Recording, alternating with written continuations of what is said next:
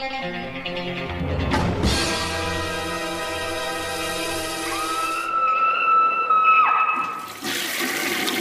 guys, what's up? It is week 257, and the Wasteland update's not going to be in here. I'm recording this Thursday before I go to Wasteland to get everything done and ready for all the patrons and everything like that. So, yeah, next week we'll have the Wasteland update in there. I might just shoot it at Wasteland just to have fun with it. So, yeah, let's hop into the reviews, and the first one up is a doozy. This is the new set from Arrow Films. This is Rogue Cops and Racketeers, two crime thrillers by Enzo G. Castellari, who's done some other crime thrillers. He's done some post-apocalyptic movies. So this set includes The Big Racket and The Heroin Busters. And so I've seen a couple movies by Enzo G. Castellari. Sorry about that. Like High Crime and Street Law, and he did, like I said, some of the post-apocalyptic movies, the Italian Mad Max ripoff style things like that. Let's start with, if I get it out of here, The Big Racket. So I feel like I might have seen this one, but I wasn't sure. And after popping it in, I most definitely did not. This was originally released by Blue Underground back in the day. It stars Fabio Tezzi, who's in a bunch of stuff, including What Have You Done to Solange, Revolver, another kind of Euro crime movie with Oliver Reed, which is exceptional. And he's also in the next movie. So Fabio Testi is a good leading man. He's like a handsome, kind of big type, athletic type. He's also in For the Apocalypse, the Fulci movie.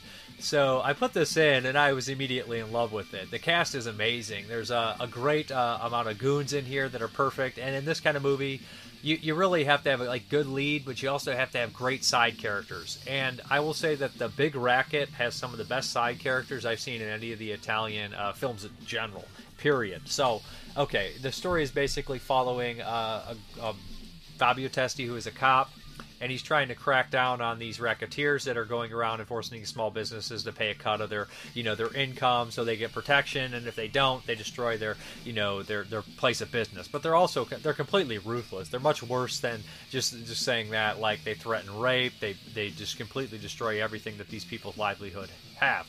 So in the very opening of the film, you see like the group kind of burning down or trashing, not burning down, but trashing this liquor store, if I'm not mistaken. There's a bunch of them.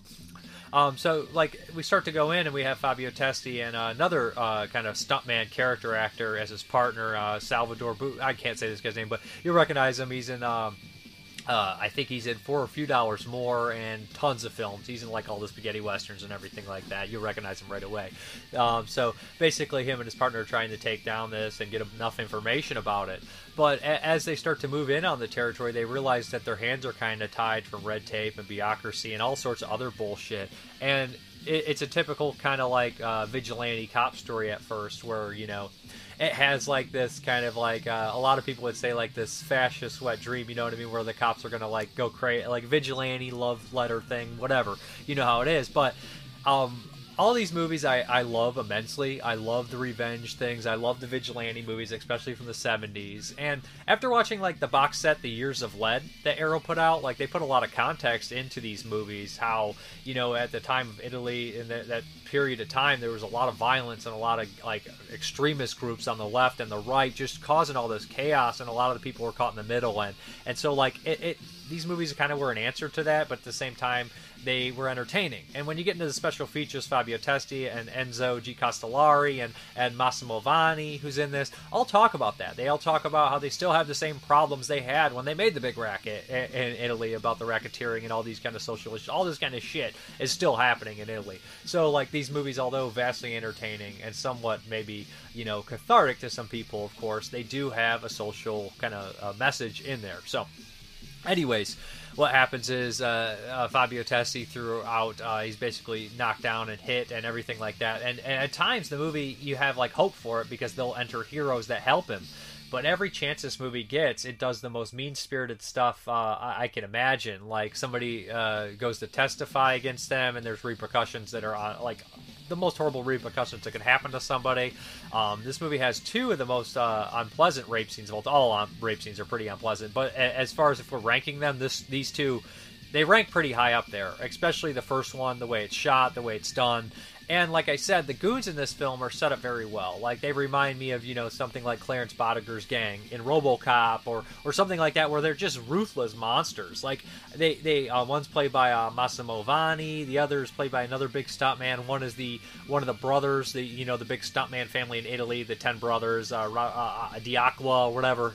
But, they basically play all the zombies at the end of Zombie, you get blown up. So, and then there's a female. Like, those are the kind of 4 main goons, but then there's a leader, and there's a bunch of other criminal elements and bosses, and a bunch of people you recognize in the background as well. So, basically, the first big chunk of this movie is a vigilante cop trying to stop them and getting knocked down at every turn, and all the people around him getting hurt by this gang. And by the end of the film, it turns into a ragtag revenge film, which is also one of my favorite, plot devices in a film, or kind of suicide mission movies, which I love. They do that with a lot of war films, like The Dirty Dozen and Kelly's Heroes, like this ragtag group of people on their mission, and they're all characters throughout the film that they've established. I really didn't expect this to happen, so it's literally like pulling all my favorite kind of little story devices in a movie, and I'm like, okay, so we have this brutal, poliziottessi kind of vigilante story, which I'm digging a lot.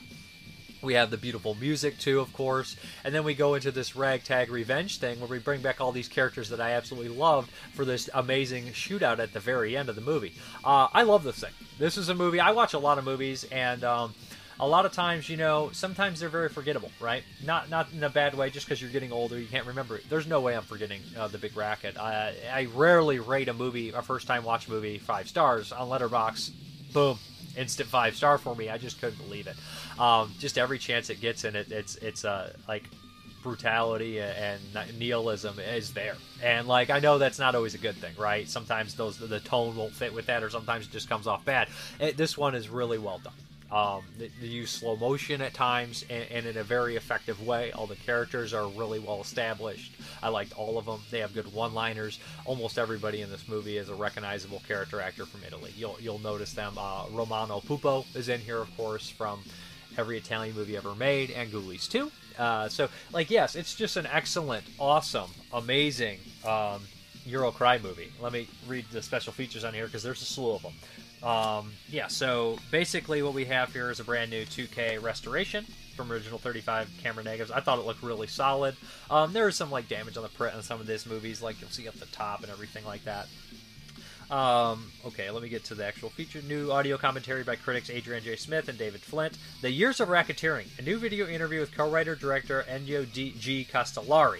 And this is really interesting. I love how he opens it. He's kind of a little coy and very funny. And at the very end, too, he reads this critic's review, and he says they called me a fascist. And he reads all the things about the film, and he says, and then this guy's saying they're negative, and he says he's 100% right. And that's why it's great, and it's just very funny. The Violent Times, a new video essay with Fabio Tessi, who is very open about talking about the social and stuff about the film as well. Then we have Angel Face for a Tough Guy, a new interview with Massimo Vanni, in which I learned that he is second cousins with with Castellari, which was, I never knew that, of course. And this guy is a person who's been a stuntman and an actor in dozens and dozens of movies. Just off the top of my head, you'd recognize him from Bruno Mattei's Robo War and a bunch of movies. Seriously, this guy's in a lot of Castellari movies too. Then we have the King of Moviola, a new video interview with editor Gianfranco Magadushi. Sorry about the pronunciation there. The Great Racket, a new appreciation career retrospective of composers Guido and Maurizio De Angelis by music and disc collector Lovely John. This guy is an expert on freaking musical career. This is 45 minutes. He breaks down these composers' life and talks about their careers, and he even uses I like this very much because anytime you learn, if you're trying to, I don't always do it, okay? I'm not saying I'm great or anything, but you're trying to prove your points or why something's great. He cites examples, and then they'll show the cues pop in. This is why I think this is really effective. Boom, you hear a cue. Within the history, he's pointing out little facts because he's backing up his points with actual, evidence there for his opinion. And it's just really refreshing to do that. It's so much better than somebody saying, I like this because it's good. I'm like, thank you, there you go. But it's just a really nice little documentary on here. Anyways, it's an excellent movie. I was blown away by it. I was getting more and more excited about it. And this is another thing that I miss about old action or crime movies is I don't know what's going to happen. Nobody's life is safe in this. Nothing is sacred. It crosses the line. It goes places that are dark. And I just, it's not predictable. And it does, although it's emotional and it loves its characters, or it spends a lot of time with the characters, they die. And I'm so sick of action movies not having any guts anymore, being so predictable. And that's, to me, action movies are my least favorite genre right now, especially from America. And I love old ones and crime films and stuff like this. This is more of a crime, but there's a lot of action in it, chases and all that good stuff that we all love. But I just feel like this is a genre that suffered immensely in the past 10 years in comparison to a lot of other genres that sometimes they do really well. Besides, of course, the Western is pretty much fucking dead. But I'm just saying, yeah, like, I just... Oh, I can't even believe I didn't mention Vincent Gardenia in here. I didn't mention Vincent fucking Gardenia, who is excellent in this movie. He's comic relief, and he's got a really great story arc in here, and he's friends with Fabio Testi. Vincent Gardenia is in the Death Wish 1 and 2 films. He's in Little Shop of Horrors. He's in Moonstruck. He's in Cold Turkey. Great actor. Fucking great in this. Very funny. And Castellari actually mentions he speaks Italian in this movie, which I never would have guessed, because I usually watch these in English, because the actors I know from America or were more English-oriented usually speak in their native languages. So it was really kind of exciting to like see him in this movie. And like, here's all the characters. Kind of give you the ragtag team up here on the top. So like we have the Olympic shooter. He's excellent. We have Vincent Gardenia. We have the old mob boss with the iron neck, with the iron bracelet on his neck. We have the revengeful father, who plays an amazing performance in here and has a great end, and Roman Pupo, the ex-criminal, who decides to help him out too for, you know, a passport. So like all this, and a Fabio Testi, like it's a immaculate lineup of a crew, and they're fighting a bad guy crew. So it's like so much. It's like as you can tell, I like movies with crews and gangs and fight. Check this one out. You won't be sorry. One of my favorites that I've seen this year. The Big Racket. Okay, the next one up in the set is The Heroin Busters, again, directed by Castellari, starring Fabio Testi and David Hemmings from stuff like Deep Red, Blow Up, so a classic actor there. So yeah, this one is more about, you know, drug smuggling and all that kind of stuff. So it opens up, and Fabio Testi's like on this boat. You think he's this criminal, and we like kind of jump around to Hong Kong, all these different places, all these different countries, and we see how elaborate this drug, you know, smuggling is. It's really crazy. It's really you know, shows it's a big international thing. And then as we kind of progress, you know, we have Fabio Testi get busted at this airport, and like you see a couple people slip through. They have this really complicated process, including Romano Pupo, of course, and they get away with the drugs. And then we have Fabio Testi escape from prison with another junkie, and like halfway through the movie, there's kind of a switch. I don't even know if I should really give it away. Does the back? I mean, the back tells you right away, so spoiler here. Fabio Testi ends up being an undercover cop, but you don't really know that for about 30 minutes, and he's paired up with David Hemmings, who is the only one who knows he's an undercover cop. So, like, we have this relationship, and Fabio Testi, like, kind of going into this gang and getting involved. And it has a lot of the same people from, of course, The Big Racket, playing gang members and everything like that. But the big finale is excellent because, you know, of course, they figure out what's going on here, and there is some immaculate, like, shootouts on motorcycles. A couple of the bad guys get on these motorcycles and they ride through underneath the train station, which I was like, this is insane. And there's a plane chase, which you'd rarely see in these movies, a fucking plane chase. And again, they're kind of tackling the issues of a lot of like drug use and everything. The bad guys are ruthless, they're horrible, but they're not as memorable, I would say, as The Big Racket. Nobody quite is. The shootouts are good. And like the set pieces are just as memorable, I would say. Like the plane and the motorcycle stuff, that stuff really stands out. It's also really excellent. And I feel bad because I don't have as much to say about Heroin Busters, because when I was done, I was so amazed by how great The Big Racket was that I just put it at Heroin Busters, and I really liked it too, but it's just not going to hold a candle to The Big Racket for me. But like I said, this one is cool, and I do like David Hemmings. I always have. There's some good bits in here. The police station scene is really excellent when they decide to smuggle the heroin out of the police station. I won't give too many details on that. But the music's a little bit different on this one. It's actually done by Goblin did the music, which is fucking awesome too, because usually Goblin's associated with the horror genre and stuff like that. So yeah, as far as the special features are concerned on here, we have new audio commentary by critics Adrian J. Smith and David Flint, Endless Pursuit, a new video interview with co-writer director Ennio G. Castellari, Drug Squad, and we have Fabio Testi again, and then we have another interview with Massimo Vanni, and these are long. These are like 30-40 minute interviews too, with a lot of them, at least 20 to 40 minutes. So How They Killed Italian Cinema, a new video interview with editor Gene Franco, again, a cop on the set, a new video interview with retired Polizia Testi and criminologist Nikolai Longo. Eardrum Busters, new appreciation career retrospective of composers Goblin, my musician, and disc collector Lovely John.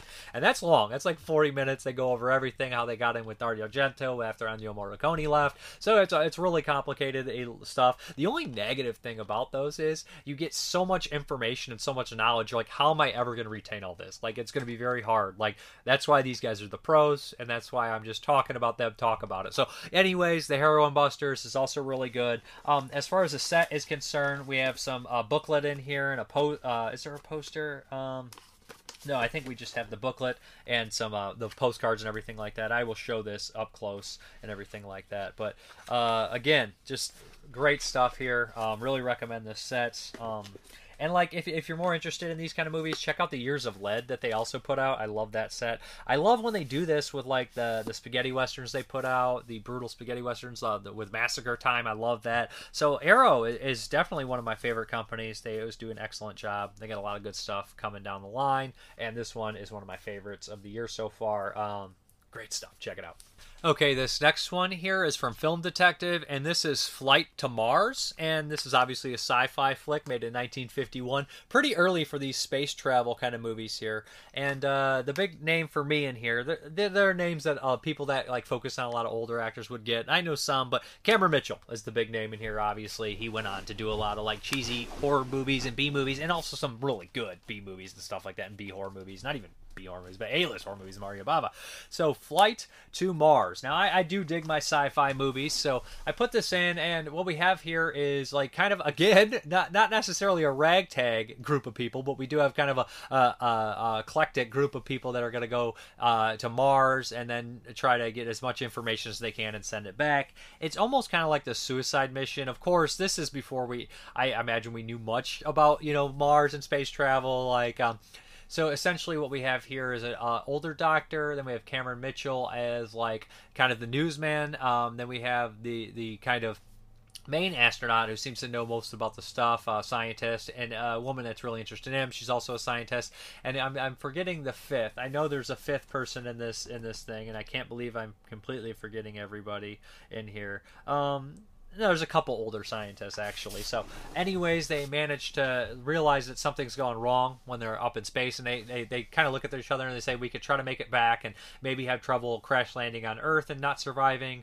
We could make it to Mars and land, possibly, but we do not know if we will ever be able to get back to Earth.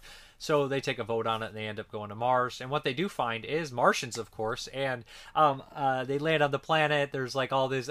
It's not Mars as we know. It's 1951. We never really, you know what I mean? Yeah. So they get there, and these kind of strange people come out. And they explain that they've been living under the ground and everything like that because the environment's too hostile. And they start to like see all these ingenious things that they've made, like these ways that they don't get sick. And of course, at first everything seems hunky-dory. They're going to help them with the ship. But of course, there's going to be some ulterior motives and some politics among the Martians. And they don't really call them Martians in this, but that's what I'm calling them still, just because, So yeah, as far as the film is concerned, I enjoyed it. It is very much a product of its time, and you have to take that in consideration when you watch these movies. And it's early too. It's pretty early for this kind of stuff, if I'm not mistaken. I think The Thing from Another World came out around the same year. And when did The Day the Earth Stood Still? It was early 50s as well. So I can't remember everything here. But also being in color is a little different too. Yeah, the sets are pretty good. I liked how the ship looked. No complaints. It didn't look, as cheap as a lot of the other sci-fi movies would look. And I do like kind of the political stuff in here, but it does go by kind of quick. It is a very talky film, but I don't think it's as boring as one would expect, but there's a lot more talking than somebody might expect to. It's not like your big bombastic adventure movie or something like Forbidden Planet, where it has a lot of crazy stuff going on, although that one can be talkative as well. But I always say it wrong.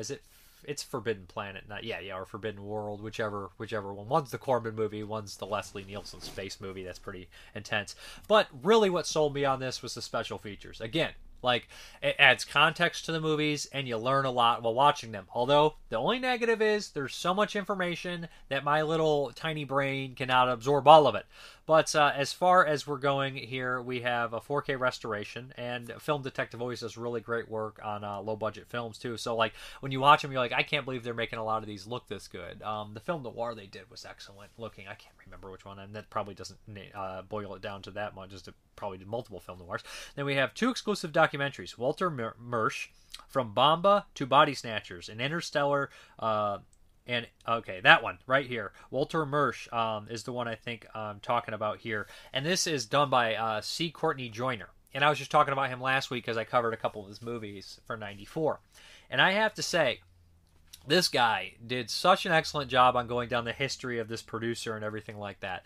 There was so much knowledge from, and I won't even do it justice if I try to talk about it. But I was sitting there. He goes into like the East, the East Street Kids, and he talks about like all the Bela Lugosi movies that he was involved with, the early ones like 8 Man, Return to 8 Man, those movies. And he talks about how he worked himself up to like these producing these giant big movies, and what did they go from United Artists to Allied Artists to United Artist. And it's just a long, complicated story about this dude's entire career. It's very interesting. It talks a lot about old Hollywood, all this stuff. It's just super interesting, super well done, super edited well too, like super well edited.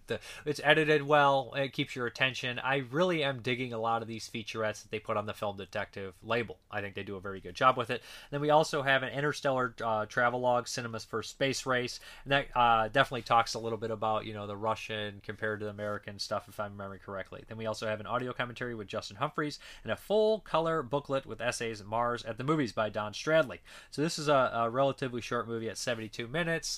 Yeah, it's worth checking out, but even if you don't absolutely love the movie and you're interested in this kind of stuff, definitely pick it up for the special features. I enjoyed the movie. I enjoyed the special features a little bit more. So yeah, that's Flight to Mars. Great stuff. Recommended. And Film Detective is doing a lot better work than they're getting credit for. Like, I know a lot of people mention like a lot of the big companies, as they should, because they're doing a great job, but Film Detective and Mondo Macabro and some of these other companies are left out of the talk as far as quality releases are concerned, and they should be in there too. Okay, this next one here, dare I call it the pervert pick? I think I have to call it the pervert pick just on description alone.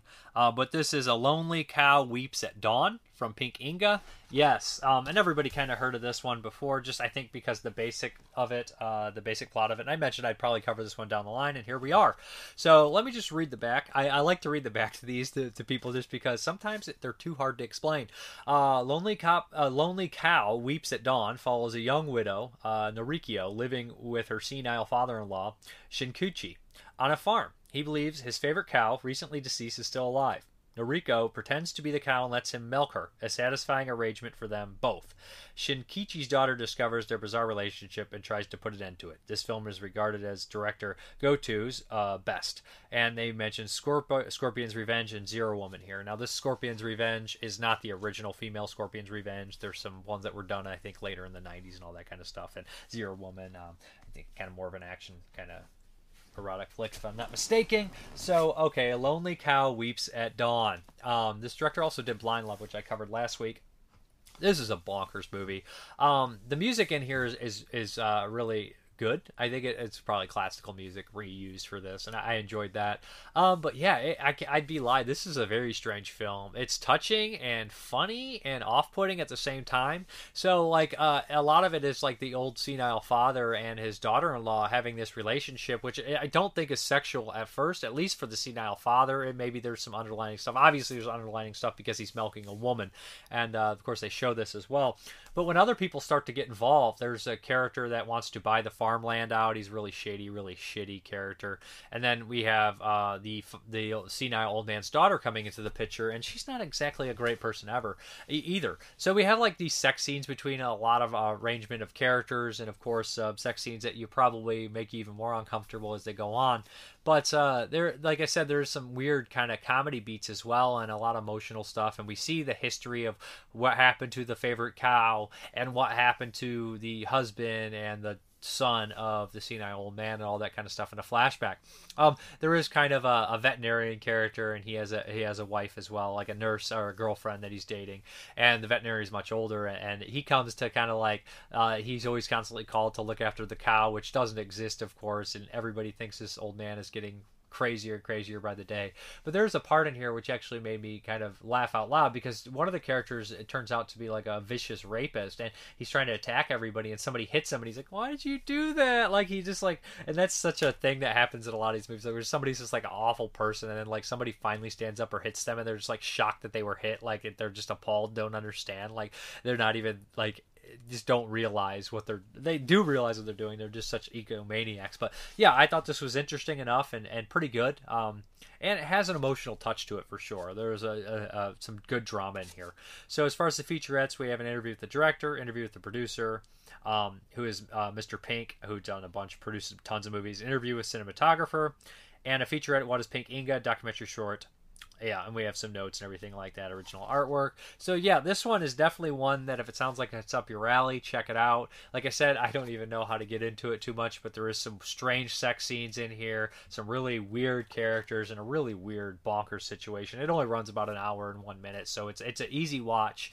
For in some ways, probably not in other ways for people, but yeah, that is A Lonely Cow Weeps at Dawn. That's a mouthful of a title too. Yeah. Continuing my journey into the strange Japanese films, this is one that's it's a double feature, but I'm only going to talk about the Android of Notre Dame. This is the guinea pig and Android of Notre Dame. I've already covered the Devil's Experiment when I did 1985. So yeah, and the Devil's Experiment's a pretty brutal movie. I'm going to be honest. It's a fake snuff kind of deal. The guinea pig, well, the first one, but Android of Notre Dame or Notre Dame, whichever you want to call it, is a bizarre movie. So we follow this short person who's a scientist, and he's trying to perform all these medical and weird kind of technological surgeries and stuff to save his sister. He's actually performing on a real body, a real specimen who possibly was alive before. I don't know, before he started doing the experiments. So we have a lot of scenes where, like, in the opening, he has like this weird monologue where he looks all warped and bald and just messed up. And we kind of go into his experiment, so we see like him taking out an eyeball, which is very typical guinea pig stuff, right? Eye trauma for sure has got to be in almost all of them. So as it goes on, kind of an investor, somebody who's behind the program, shows up, and they basically, I believe that's what they are, and they tell him, we want your findings and everything. And he says he doesn't want any of his stuff to be used for a weapon. This character is going to blackmail him, and I love where the movie turned here. So there'll be spoilers, okay? But the movie turned, like, usually the character would be like, oh, what am I going to do? I'd be blackmailed. And this character, this scientist, he decides he's just going to use this guy for an experiment too. Screw the virus, screw them trying to blackmail me. And this guy falls into a trap, loses his legs, and when he comes to, he's been actually turned into this android that he's performing these surgeries on. And it's really gross and really weird, and he's just this head, and he's puking like blue weird green shit, and it just is a bonkers weird movie. Like I said, after the point where he turned him into this thing, it's actually a little bit more entertaining for me, and I did enjoy it. And I love the fact that he's just like, well, screw you, I'm not going to do anything, I'm just going to kill you too, why not? I mean, because he's obviously crossed that line. It ends on obviously a like depressing note, and very much like a very Japanese note, I would say. But yeah, I thought this one was pretty good. The special effects are gross, and they linger on the stuff, is kind of what you expect in these movies, and I enjoyed this one. I thought it was a good guinea pig movie. Not my favorite, but in the top 3 of 6, I don't know, probably in the middle. It's probably in the middle. It's not the worst, it's not the best. But yeah, that is Android of Notre Dame. I enjoyed it. I'll show some clips here. Don't have too much to say about it. Okay, continuing the guinea pig movies, watching the last one here is Devil Doctor Woman. This also comes with the guinea pig's greatest cuts on there, which I didn't watch, but it's kind of a montage movie of the greatest gore clips. But the Devil Doctor Woman, okay, this is the weirdest guinea pig movie, and I know what you're saying, Dave. Weirder than Mermaid in a Manhole? Weirder than Android of Notre Dame? Notre Dame? Yeah, I think it is. And this is more of an anthology picture. What we have here is a kind of a cross-dressing nurse, or she says she's a doctor. I don't know if the character's considered trans or not back then. It was a little different, But essentially, I think the character is supposed to be female, but is played by a male, and they hint at it, make jokes about it, and stuff like that throughout the movie. It's a bonkers movie. And she is a doctor, and she's going to explain these weird, kind of bizarre medical cases throughout the entire movie. So she has these different cases. The first one opens up. There's too many. I probably won't remember every one of them, but they're it's such a weird, goofy movie. The tone is strange. It looks even cheaper than a lot of the other guinea pig movies. So it opens, and we have the first case, which is essentially this family that suffers from a condition. If they get mad, that their heads boil and they'll explode. So of course, you know where this is going. We have these really goofy special effects, and the whole family is like a mom, a dad, a grandma, a baby. Yeah, so you know where this is going. And of course, the doctor is going to be making side comments and goofy things. And like a couple of the other experiments here are like cases are somebody bleeds blood, and like always has these terrible like medieval techniques to cure them and shit like that. It's very funny, very goofy, very weird. And the first like 20 minutes I was just like, what the fuck is this? Why is this? I was just baffled by how fucking strange this was. One of the highlighted shorts is probably where there's 4 patients who have all these weird diseases, and they're arguing about who has the better, more like a better disease and shit. And it just gets weirder and weirder until we have talking shit and talking alien pus things. It's so weird and so bizarre and so goofy. The worst one, I don't even know if it's the worst one, but we have this dumb clip where there's a cannibal dinner, which is not a case, like it's not a medical emergency. I don't know. So all these characters are like going through these dishes that look very cheap with these very cheap fake hands, and just like the person who's basically the reporter going around and like showing and like tasting all the foods or interested in the foods, he goes to like a liver or like an intestine kind of place, and it's a cancer ridden liver that is on the table, and he takes a bite of it and he reflects, tastes like my boyfriend's ass. And I was just like, this is such a fucking silly, goofy, gross movie. I have no idea what the hell, who this is for. Another one that I did enjoy was the zombie rot segment, which was probably the longest and goofiest. And I don't know if it's my favorite, but essentially if you've ever thought, you know, I really want to see a zombie go on a date and have some beers at 90% rot rate, then you might enjoy it. Weird movie, funny movie at times, much tamer, I would say. It's gross, just as gross as the other guinea pig movies, if not more gross, but I would say as far as the explicit meanness nature to it, it's not in the same level as the other ones. It's not there.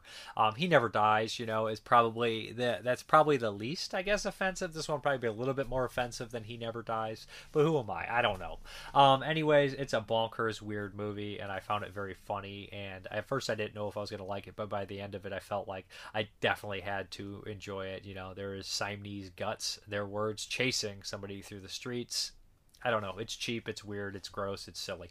It is Devil Doctor Woman. Yeah. And this is the one I think where one of the actresses who appeared in it would go on to be more famous. And some people say that's the reason why it's shelved. I don't know why the guinea pig movies aren't getting wider releases again. But yeah, it's a bonkers ass movie. So, all right. Jeremy's here with me for a couple reviews. And this one's going to be kind of brief. This is I think this is the first movie I watched for this week, and I just put it on, just kind of screwing around.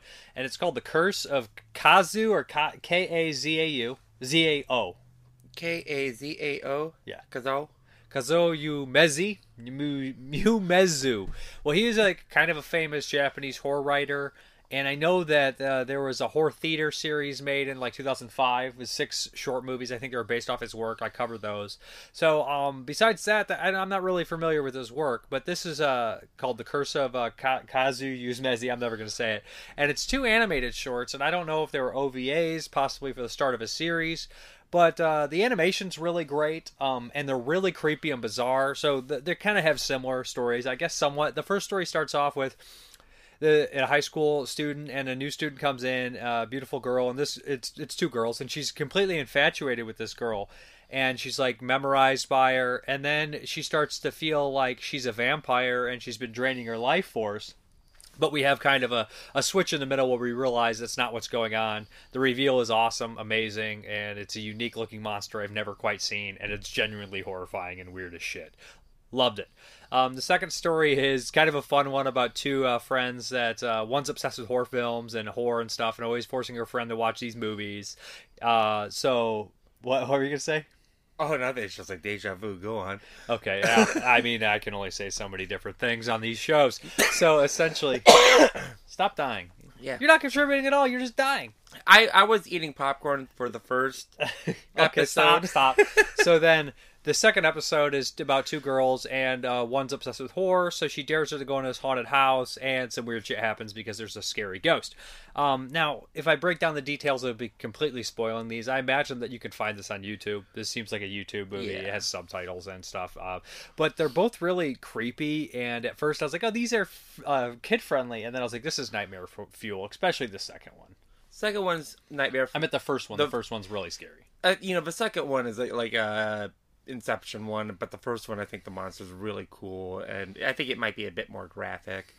What are these, like early 90s, like very late 1990. 80s? 1990. Yeah. Okay. Which is totally the truth, is an underrated year for horror films in general. Yeah. 90. I mean, like, people always complain about the 90s, but I think 90 was probably stronger than 89. Well, like when it comes to like anime, like I do have like a preference, a soft spot for like the aesthetic of like late 80s, early 90s anime. There's just something about it that like I don't know, like really attracts me to it. And this has that. It like the version we saw was a little bit washed out. I mean, I don't think there's very many good versions of this movie. This looks Probably like a VHS not. only ever. Right. And like the thing with like OVAs in general, and a lot of like really early animes, like before it was like relegated to like TV, is you never know what you're going to get, like how long it's going to be. Like you might start a series that might have 2-3 episodes and then it just stops out of Which nowhere. seems like every OVA I've ever started. And like I said, Right. these are a little better because there's only the two stories, but I Right. could have watched like a dozen of these and been fine. They're really, like I said, creepy and graphic. The last one is kind of a mind screw deal where you're like, Yeah. I don't know exactly. But the way that the ghost or demon or whatever the hell you want to call it commits the murders is really cool. Kind of Yeah. just people running and they don't realize they're cut to pieces already and they kind of fall apart in like a dark house. Exactly. It's really cool. And like I said, I can't get into the details about this too much without spoiling everything, but I would give it a nice little recommend. Yeah, I mean they're all really short. They're like what, 15 minutes each? If No, that? they're longer than that. I think in total it's probably about an hour. Okay, all right. Maybe 45 minutes to 50 minutes, somewhere around there. I did like the little host that they had for like the wraparound, the guy on the swing or whatever. Oh, yeah. He Like, was was cool. weird and dead. And Yeah. It's very Japanese. It's very school kind of weird shit. Like, I Mm-hmm. don't know how to go through it, but I've been really watching a lot of Japanese movies lately. It probably the last, 2 years, I probably watched dozens of Japanese movies. Yeah, I'd say maybe like last night was the first time this week I saw you watch an Italian film. It's been a lot of I Japanese know. stuff lately. I love Italian films. America, Italy, and Japan are my favorites, and then probably Hong Kong, and then Spain. Maybe those are the countries I gravitate more so, and only America because I was born here, and I'm so used to like the '70s stuff that I've just Right. grown to love it. And I do like Canadian films too, although some people would tell you different. All right, that's an inside joke. But Curse, whatever the fuck it is, what is it? Curse of- What? The name of the movie. What movie? This movie, Curse. Oh, I don't. So here's the thing, like you I'm put, gonna like, have to put clips in here because I can't say the damn word. right. But so we'll put the title like down here. I always put the title there.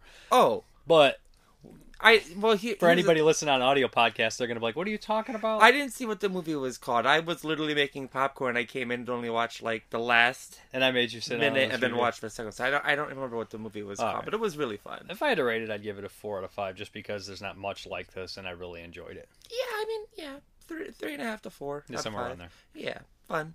Okay, the next one, I believe it was nominated for Best Picture. I don't keep up on the Oscar shit. And this is by Joel Coen. It's not by both Coen brothers. And Dustin picked us for a Patreon pick, Dustin Mills, and he picked The Tragedy of Macbeth. Okay, so I didn't know much about it. Like I said, I don't keep up on Oscar. It's weird. Like, back in the day, I feel like I used to more. Like, when I was younger, like, you'd be like, that's Best Picture, we all gotta watch it. Now everything's like, what's nominated? I don't know what that is. I'm tired. Although, the movie we really enjoyed last year, Promising Young Woman, was not won Best Picture, didn't it? Did it win Best Picture? It was or nominated. it- I thought yeah. it was great. I love that I movie. like that movie. It was And usually, super like I fun. said, I don't typically watch all of them. Not because I have no interest. It's just because I don't even know what's going on half the time. I'm so like in genre film, right? How did Soho do anything in the Oscars or No, I don't think so. That's a shame because I think that was my favorite movie from last year. They don't care. They care. They didn't know. actually- They should know. Okay, so Tragedy of Macbeth. It's the Shakespeare story, of course, about a king, A Scottish king. Yeah, he believes that he should be the next person to be that, the king or Scottish king. the Scottish king. He doesn't get it. and he gets revenge. I don't even say revenge. It's very, very dark and gross. He's kind of pushed forward by his wife to do it. Chain of murders. He basically goes insane from it. And all that matters is his crown. Where's your crown, King? Yeah. Nothing. That's a Metallica reference from one of the latter albums that everybody hates. So once he gets the Scottish crown, he goes insane. You know what's really funny about Macbeth, though? I mean, What? the thing What's is, funny about Macbeth? we're gonna spoil this. He wants to be the king, but he doesn't even have any offspring. Like, you No, he prick. doesn't. You are such a prick. You're not king because you have no offspring. You have no one to inherit it from you. Why do you... It's such an ego trip. And, like, I don't even know if he started with an ego. Like, I feel like it's other people, like, planning in his head. Like, didn't his cousin mention they really thought he was going to be placed? Because in the opening, he basically, we think he's responsible for leading this army and doing amazing battle and everything like that. Which has a nice little scene by the father from The Witch pops up, and he's like a soldier that recalls the events and everything. And a wonderful voice. Perfect for Shakespeare, right? Yeah. So basically, this happens, and he doesn't get what he thinks he's going to get. And Brendan Gleeson is the king from Braveheart and 28 Days Later, and Dark Blue with Kurt Russell. He takes vengeance on him, led kind of Denzel's Macbeth, and his wife is Frances McDormand, Cohen regular. So basically, he commits this murder and blames it on other people. And then after insanity, he starts to pick other people off, and he just completely destroys himself. Kind of like a precursor to the Telltale Heart by Edgar Allan Poe. Yeah, Telltale Heart. Even the dripping blood. Yeah, Telltale Heart, Telltale Heart maybe, I don't want to say inspired by this, but definitely similar themes about, right, like being driven mad by, like, repetitive sounds, apparitions, guilt, paranoia. He wants the crown because he meets with the three witches, and they pretty much say, like, oh, the crown will be yours, but he's also with his cousin, I think, and, like, it's implied, like, to some extent, like, it might be the cousin who's supposed to get the crown, not so much Macbeth. But then, of course, Lady Macbeth, does her nonsense and kind of, like, pushes him into doing it. You gotta love that at first she's all for it and trying to keep her shit together, but after she sees that he's lost it so bad, she actually starts to lose it. The cast is what makes the movie, right? Yeah. And Denzel at first, I'm not gonna lie, for Shakespeare for me, it's hard to kind of center. Like, it takes about 25-30 minutes for me to get used to everybody. I don't want to say this in a negative. They are obviously acting. It's a performance. Like, all acting is performance, but I wouldn't say it's a naturalistic performance. It's very theatrical, but very serious and not campy or hammy like Vincent Price. And I mean that as the utmost respect to Vincent Price. You know what I mean? It's a certain element to it that I love. Although he does play different roles like Witchfinder General and even Cry of the Banshee's a little bit more devious and serious and scary as shit. But, like, these are like that without the camp. But it's this weird thing you can see, like, basically they're made for actors to flex their muscle where, like, they can say these things that are not easy on the tongue and add to the vocabulary, but also emote those emotions while saying it. It's hard as shit, and it's very unnatural for me to watch at first until I can basically get it down. Yeah, and, there is a problem with Shakespeare and really Macbeth. One is the language is 400 years removed from us, so it is just different. And they're smarter than us. They're not necessarily smarter, but they believe dumb things, but they're better spoken. And right. Two is it's not written in, like, prose. It's not common everyday speak. It's poetry. Yeah.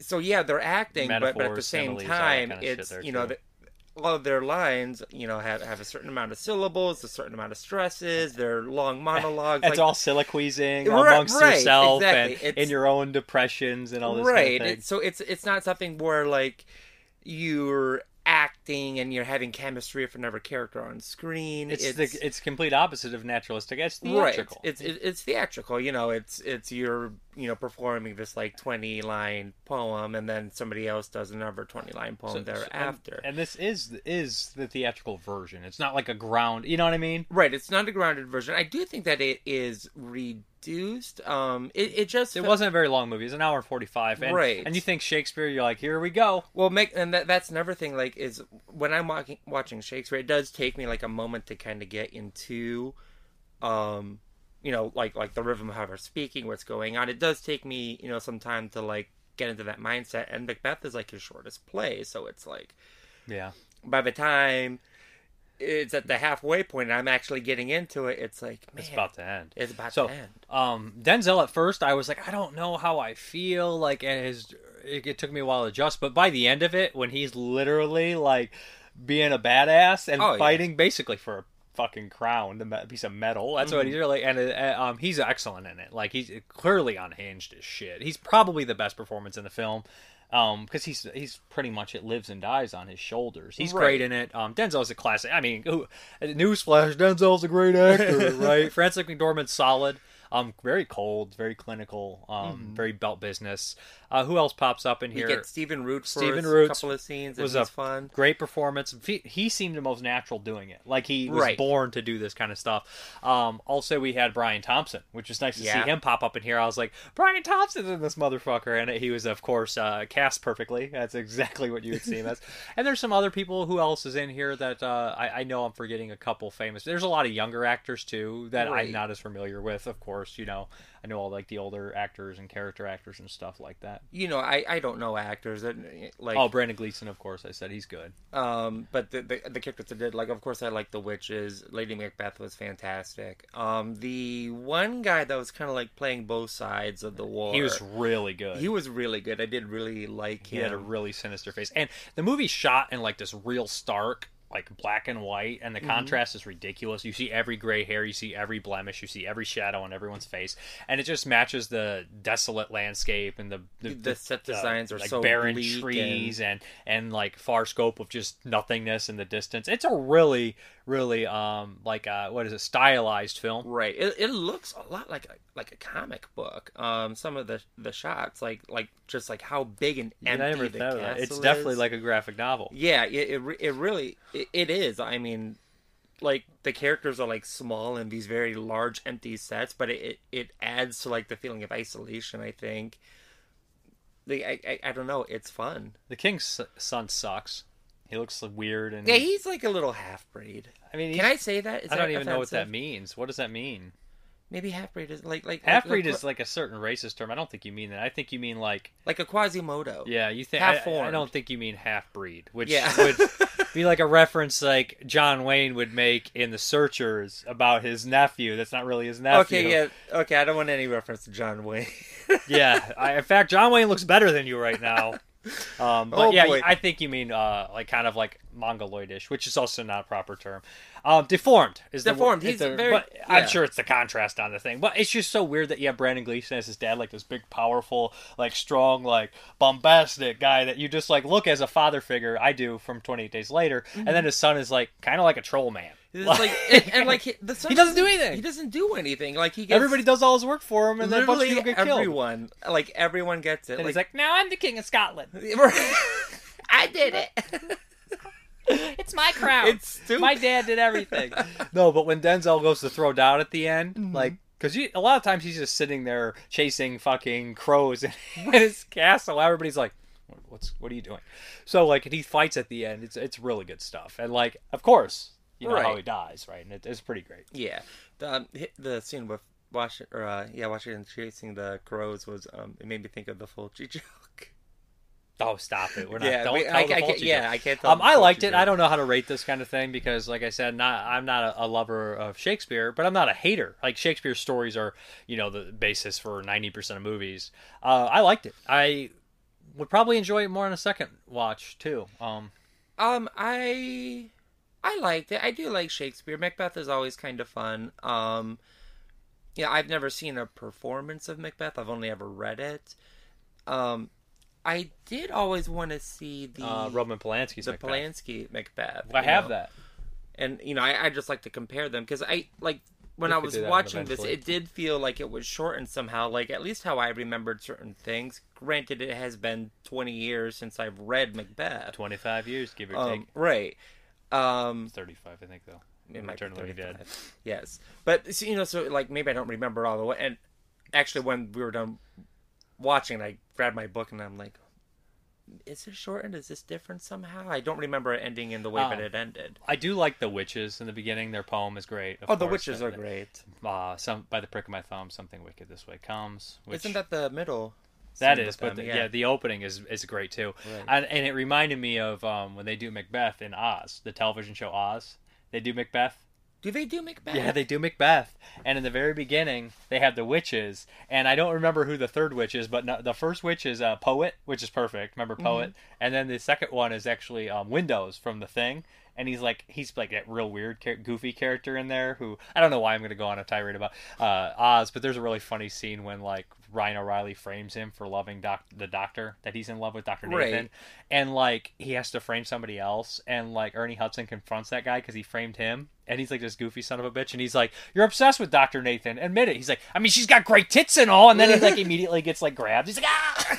and it just cracked me up. That's the last episode, isn't it? It's Or one of last them because season? obviously they have Vern Schillinger and That's how. and Beecher playing with the Macbeth story. I don't want to spoil Oz, but yeah. I don't want to spoil this 1997 I to 2003 television HBO show.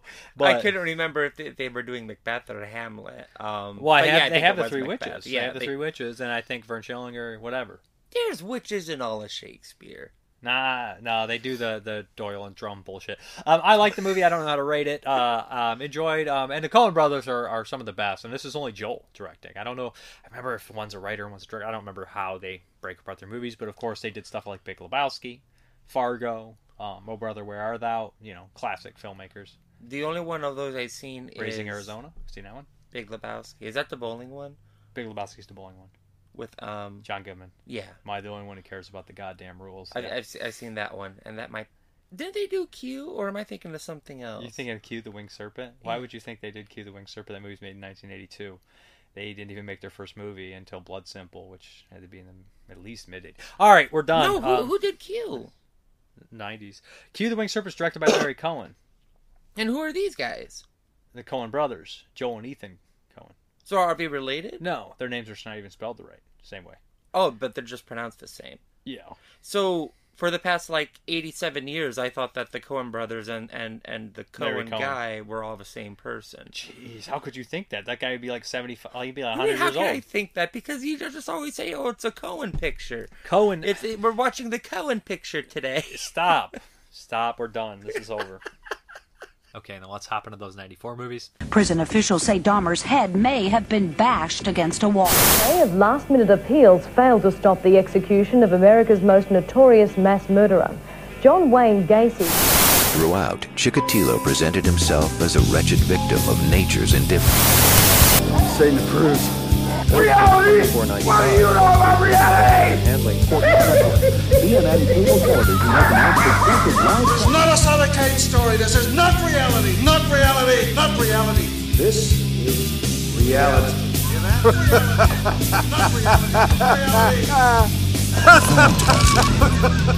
The delusion of a disordered mind, a phantom, a spirit, a ghost. Look, he hasn't got any relatives, and the coma he's in is irreversible. Give me a signature and I'll pull the plug now. Fuck off.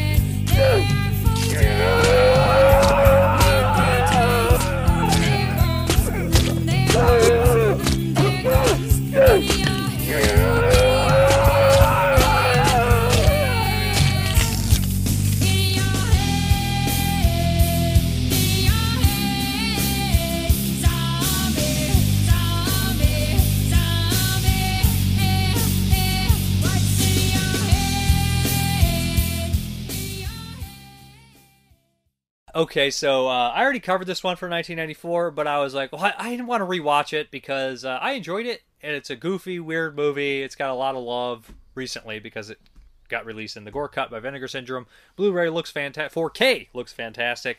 I'm not going to talk about the special features because I covered those already, but this is Tammy and the T-Rex, starring, of course, Paul Walker, Denise Richards, Teddy Kaiser, who plays Bernie from Weekend at Bernie's, and some great character actors in Sean Whalen, Buck fucking Flower, Ken Carpenter and John Goff.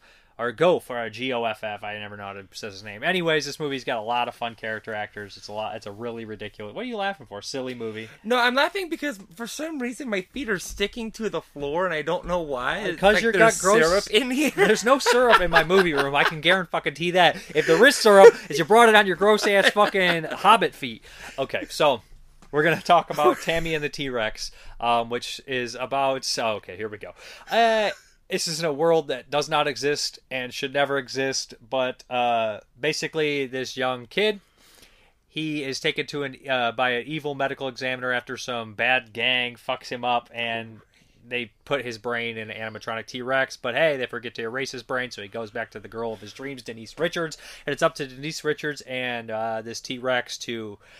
basically prove that their love never dies. I don't know fucking anything. But the funny thing is the side characters are probably what make the movie. Oh, yeah. The groin fight is really funny, and Paul Walker's demeanor is very funny in the movie. Like, I feel like he's in on the joke. I forget that Paul Walker is in this. Yeah, I mean, like, I wasn't too familiar with Paul Walker because I never watched the Fast and the Furious movies, but I know he was kind of a semi-beloved actor after that, especially. Obviously had an untimely death. But Denise Richards, it's crazy, she's in this, too. I mean, who is Denise She'd go on in Wild Things, Starship Troopers, a bunch of movies. Oh, is that her? Yeah. Okay. All right. But really, who steals the show from... Teddy Kaiser is absolutely hilarious as the evil scientist. He's always saying weird, one-off, perverted shit to his helper. Teddy Kaiser is the main villain, not the guy from the Corn movie. Yeah. Okay. The Corn movie. The Corn movie. Corn movie. The one that... Oh, yeah. The scientist who's basically in this, too, who's Isaac from Children of the Corn. He's also... Yeah. He actually is ridiculous. Everybody in this movie seems like they're having the best time of their life. Yes. I'm not going to lie. The people who really... Teddy Kaiser, I said, is great in it, but the cops stole the show for me. Yeah. Buck Flower and Ken Carpenter. And these guys, if you look up their career... they were in so many movies together, including Blood Games and a handful of movies. Like, if Ken Carpenter was in it, like... Buck Flower was sure to be there too, and I got to throw in John Goff too, that actor, because he's in a slew of movies with Buck Flower, and I think all three of these guys are friends. Like the Goff guy is in the Bill Rebane movie Alpha Incident, which is really good, and Buck Flower's great in that. He plays like a drunk who gets in the train and releases some weird chemical, but also he's in Berserker. Is the weird slasher movie about the Norse killer, the Berserker killer. I'm not fucking making this up, but Buck Flower's in that too, and he's got this little goatee, and he's with John Goff. So I mean, like, Ken Carpenter, John Goff, and Buck Flower. If you take their like combination of movies they were in, they're probably in like one or the other. They're all in like each other. I don't think they've ever did a movie by themselves. Who's Ken Carpenter? Ken Carpenter is the other cop with Buck Flower. He's in Hellraiser 3. So who's the other guy? Buck Flower, the guy's like the other guy, the third guy you're saying.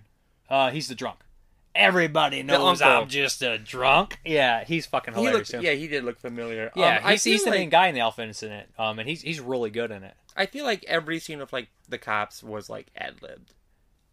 So essentially, like the sheriff, he has a gay son who's basically Paul Walker's best friend. And, like, there's all these lines that, like, Buck Flower and Ken Carpenter say, like, under their breath, because they're, like, bigot cops. And they're portrayed as morons. They're portrayed as backwoods fucking hillbillies, right? Mm-hmm. And, like, they'll say all this other, like, when they're calling in the radio, that scene made me laugh out loud, and I completely forgot about it. When they're chasing the T-Rex, they're like, Sheriff, you're at faggot. Like, your son stole the T-Rex. Like, he wants to go call him that, but he stops himself. It's just so funny. And it's such a goofy, weird movie. Not to mention that this was originally released in the States as, like, trying to advertise as a kid's movie, but no one knew it was originally shot as a gore film, and it was like a joke. It's a bizarre movie. So they found the gore stuff. It's all back in it. It's gory as shit. Well, like, when the cops go to, like, the party after the Tyrannosaurus. Of course, the T-Rex wants to get revenge on the bullies. Right, you know, so there's like gore all over the place, and just like there's scenes like, you know, he can't even bait his own hook. Like they're like poking at the dead bodies with sticks and everything. And like the sheriff's throwing up, he's like, I bet he don't even bait his own hook. You know, they were really fun. And then, you know, at like the end, they're like all crying and everything when the T-Rex is dead. Oh, spoiler. Oh, yeah, spoiler, but T-Rex is dead. Teddy Kaiser is fucking hilarious in here, and then he's just like, I know she was with him. Why? I could tell by the way she's walking. Right, he was so lewd. Can you imagine if that was in the kids' version? I don't know if it was. Like, I'd like to see the kids' version just to see because the movie, it's insane as it is. Like, who's this for? I mean, honest to God, I never want to watch this ever again. What? But, I mean, I loved it, but, like, I wouldn't want to watch a kid's version of it because I think that the appeal of it is, like, that weird... Mixture that, I like, agree. off-color, like, tonally dissonant, like, what is this? Like who gave this guy money to make this? And, like, why didn't anybody fucking stop him? They had an animatronic T-Rex. They said, let's make a movie. And he said, okay, where's the script? He said, we're starting next week. We don't have a script. Which is, like, plot-wise, I'm just, like, baffled by it. So this... Why would you want to put this doctor... sell it to the military? Right. Well, they never even say that, do they? I don't know what his end goal is. It's literally like, I made this giant robotic T-Rex... And I want to put a human brain in it. But, well, he has a computer first. It has a computer first, and then, like, the little corn guy is manipulating it, and he's like dicking around with the evil scientist. He's like, yeah, I'll just get my own brain to put in this, and it'll be evil somehow. Why? I don't fucking know. So then he takes a dead body not even a dead body, a comatose body in Paul Walker, and puts his brain in it. To what end? Just because he could? I mean, you know, that's what makes a great scientist in general. It's... You thought about so much if you could do it, but you thought if you should, the Jurassic Park, right. Jeff Goldblum line here. No, but there's a lot of funny stuff when they're trying to steal a new body for Paul Walker, and they're bringing up all those bodies. And the morgue scene is fantastic. It's just stupid. Like, this isn't going to be for everybody. Like, if you're hearing what we're saying, you're like, that sounds awful. That doesn't sound funny at all. Watch the trailer, maybe have a couple beers, some other things if you need to, because this is definitely that movie. And just relax and laugh and have a good time. Well, like when they're again, because the science is whatever, so they want to put his brain back in the body of a dead person. I don't know how they'd revive the dead person. You know, apparently that's just easy now. It's like, oh, everybody's old, and then they find a couple of young ones, and so we're like, oh, this one's fine, and, you know, they're like, wait. They keep tearing him to the window to show the T-Rex. Yeah, because the T-Rex should have, like, a saying what he wants his body to be. He's got those little arms. He's like... But they hold up a girl, and is it Denise Richards? Yeah. She's like, I don't want a girl. And the T-Rex is, like, thinking about if he wants to be a girl or not. It's so stupid. It is very dumb. Yeah, but no, it's a lot of fun. There's some, like, hokey effects. Like, clearly... They just kind of like shot like the rough cut of like the T-Rex riding in the distance. Oh, the digital stuff, that was bad. You know, and I don't know if they like took the time to necessarily clean it up, but I mean, you know, it's in there. It looks fun. It looks amazing that's a 4K. Like, it looks so bright and the colors pop. It looks really good. The first time I watched, I think I watched on my old TV. Now I have HDR, and it definitely shows. Well, I can't remember because I remember you watching it just a few years ago. Not even that. Probably like last year. Was it last year? I have no idea. I can't remember. Time is a flat circle. I don't know how it works anymore. I fall asleep and I wake up and I don't know. I live between weekends. I don't live between weekends. I'm like, you know, I mean, it was fun. It was worth the watch. Like I said, I don't know if I ever like don't want to necessarily watch it again because I do think that it's kind of. Although you watched it the second time, but I think just me watching it with you. I watched it alone the first time and I liked it. Right. The second time I thought it was the funniest fucking thing ever with somebody. Like, it was watch super this watch this with a party. Right. Not like a loud party. You gotta have to hear the dialogue. Yeah, you need to be able to like sit down and focus and watch. But you should watch with like a group of friends that want to watch a movie. Yeah. You know, I mean, there's been plenty of times where I've been at a party and somebody puts in a fantastic movie, but you don't really get a chance to watch it. I put in Demon Wind at some party and somebody walked by like, what the fuck is this? This is like 10 years ago. That was at my house, yeah. Like, somebody was like, what? They're all drunk. They're like, right. Karate demons. They're like beating up demons with karate. Anyways, I like it. It's very fun. Adam, we're done? Yeah, sure. All right. After Tammy, we got another one for Full Moon. This is a rewatch. I've actually seen this movie a couple times, but I already covered it on the channel probably a couple months ago. But I couldn't leave it on the table not while rewatching it. It's Shrunken Heads by Richard Elfman. I really enjoy Richard Elfman's Forbidden Zone. I kind of have some respect for the Modern Vampires movie he did, but I've always kind of had a soft spot for Shrunken Heads. Well, not necessarily a soft spot. It grew on me. Let's say that. When I saw it as a kid, I was just baffled what the hell this was. It was kind of like, who made this? Who's this for? Kind of like Tammy the T-Rex. But when I rewatched it, I liked it better as an adult. And rewatching it this time, I still enjoy it. The music is by Danny Elfman and Richard Band, so it's got good music. And of course, the opening theme, you know, the director Richard Elfman is Oingo Boingo. His brother's Danny Elfman. Boom, there you go, right? So Danny Elfman, of course, legendary composer. And Richard Elfman is also super bizarre. So this is a weird movie that feels like it's part kids movie, part horror film. Don't know who it's for. Has memorable people like Meg Foster in there playing a mobster, very fun character. So essentially what happens is we have these kind of three comic book nerd kids, and they're killed by a gang. and the Mr. Sumatra, who runs the comic shop, the newsstand, basically the kind of voodoo practitioner in Maniac Cop 3 who's responsible for bringing back Cordell, third time or second time, whatever you want to say, is basically a kind of a voodoo guy in this as well, and he sees what happens to the poor kids, so he decides to turn them into vengeful shrunken heads that float around the city at night and clean up crime, kill criminals, and when the criminals are killed, they turn into like the graffiti cleaning zombies. It's a bonkers ass movie, like I said. There's a lot of fun stuff. Richard Elfman's cameo is top notch. Love it. Cracks myself up. Well, I crack up watching it, and like that whole end scene on the bus. It's just really very high energy and really funny. It's just a fun, weird movie that only certain people will like. It's not going to be for everybody. I don't know who will like it, but it's so weird and zany that I kind of have to love it at the same time. Like I said, I'm not going to get into too much in depth in this. I've already covered this film on here before, but it's just like I said, just a really fun movie on here. Who else pops up in here? Of course, they mentioned Meg Foster, but yeah. Not too many people that you might recognize some, but you don't know their names. Like one of the bullies, the big bully, the meathead guy is very memorable, and we have like one of the Elfman's kids in here. I think it's Richard Elfman's kids, the other goon. But yeah, it's a fun, weird movie, and there's some inappropriate stuff that didn't age well with like the shrunken head kind of feeling up his girlfriend. It's just really weird. Anyway, shrunken heads, yeah, you know exactly kind of what you're getting into. I don't know. Actually, I don't know how to explain it. It is what it is. Kind of finish up the full moon movies that I watched for 94. And the first up is Trancers 4, Jack of Swords, starring Tim Tomberson. That's right, this is from the Trancers box set. If anybody doesn't have that, it's probably out of print, but you can pick up all the Trancer movies, 1, 2, and 3 on Blu-ray and DVD, and you can pick up 4 and 5 separate on DVD. So here we go. Okay.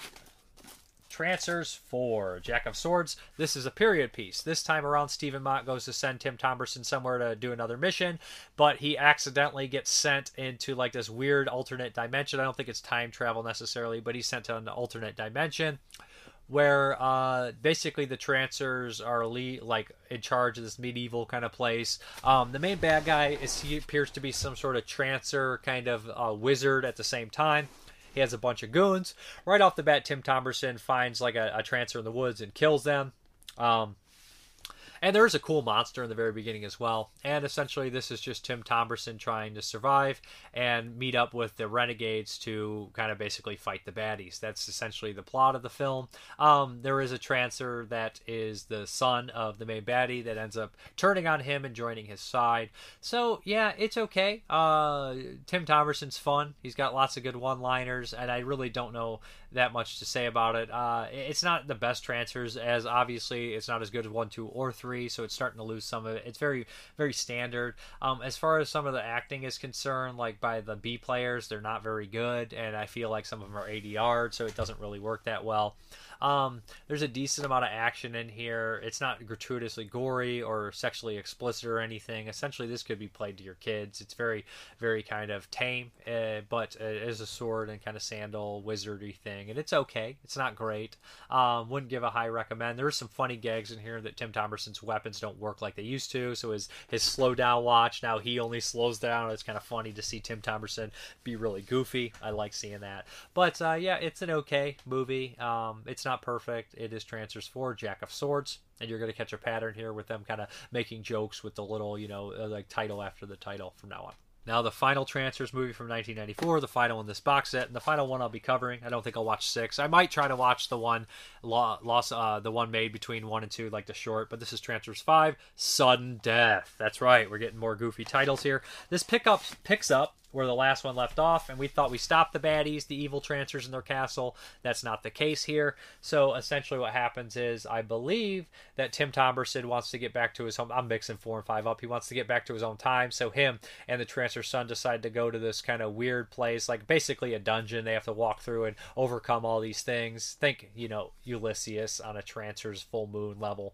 And he's got to get to the thing to find this crystal and take him back to time. But the main wizard sorcerer is not dead, of course. So that's going to play into this, and there's going to be a big battle at the end with the remaining baddie Trancers and everything like that.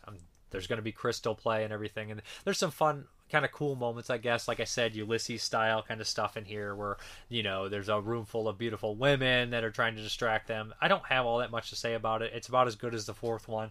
It doesn't really do much. There's a cool battle scene in the very beginning where they raid the castle, which I enjoyed. But as far as they're concerned, the Trancers movies aren't necessarily great or anything like that. The latter day sequels like 4 and 5, but they are decent time wasters. These would definitely be something that you pop on Sci-Fi Channel as a kid and enjoy your time, or just kind of veg out in front of the television set. So if you like Tim Thomerson, I would check it out. If you don't, then I would steer clear. I did kind of was bummed out that Shark wasn't in either 4 or 5, but they do explain what happened to him in part 4. So yeah, that is the Trancers 4 and 5. They don't look great. I don't know if these were really remastered very well. Because a lot of the Blu-rays look really good, but some of the DVDs are a little iffy, you know what I mean, from the old catalog and Full Moon. This is from that Kangaroo. Remember Kangaroo? If anybody doesn't know the story behind Kangaroo, it's Full Moon's branch in Australia. That's right. Yeah, a great way to release your movies without having the rights to them in the United States. Just make region-free movies and say they're Australian releases. Clever girl. Yeah. Okay, and the last one for 1994 is another Full Moon movie. Not necessarily a horror film, but it is a sci-fi movie, and it was one that I always enjoyed as a kid. It technically could be the weekly western, and this is Oblivion. Yeah, that's right. This is a Wild West movie, kind of meets sci-fi, which is a rare combination, but it's pretty cool. So the cast in this movie is what really makes it. So essentially what we follow here is an empath who comes back because his father is killed. His father was the sheriff, and Mike Genovese. He comes back to kind of for the funeral, but he gets drug in. He doesn't want to be involved with this, and he ends up fighting a gang that kind of runs chaos in this town. And the gang is led by Red Eye, played by Andrew Divoff, who plays in The Wishmaster. He's the Wishmaster. He's also in Graveyard Shift. He's in a bunch of movies. The Rage. Good character actor. Very memorable. Toy Soldiers. And essentially he plays this weird lizard creature that runs this gang, consisting of Erwin Keyes. Is Erwin Keyes one of the... I think he is. That's his name. And yeah. And so basically, yeah, it's just an Old West. A lot of like these tropes kind of turned on their heads in the sci-fi style, and they're very comedic and everything like that. And of course, he's going to have to, build up his courage to fight them, but he's going to have some friends along the way. A Native American character, Meg Foster, who is the deputy, who's like a cyborg. So, and we're also that's a second Meg Foster Full Moon movie from 1994. We also have a bunch of other people who make appearances in here. Isaac Hayes as a bartender, Julie Newmar, George Takei from Star Trek, Carol Strucken, who's Lurch, and he plays the Paul, the mortician, basically, and every time he shows up, he knows somebody's going to die. It's really entertaining, really funny. The movie has some really cool stuff in here, as far as that just very nostalgic for me.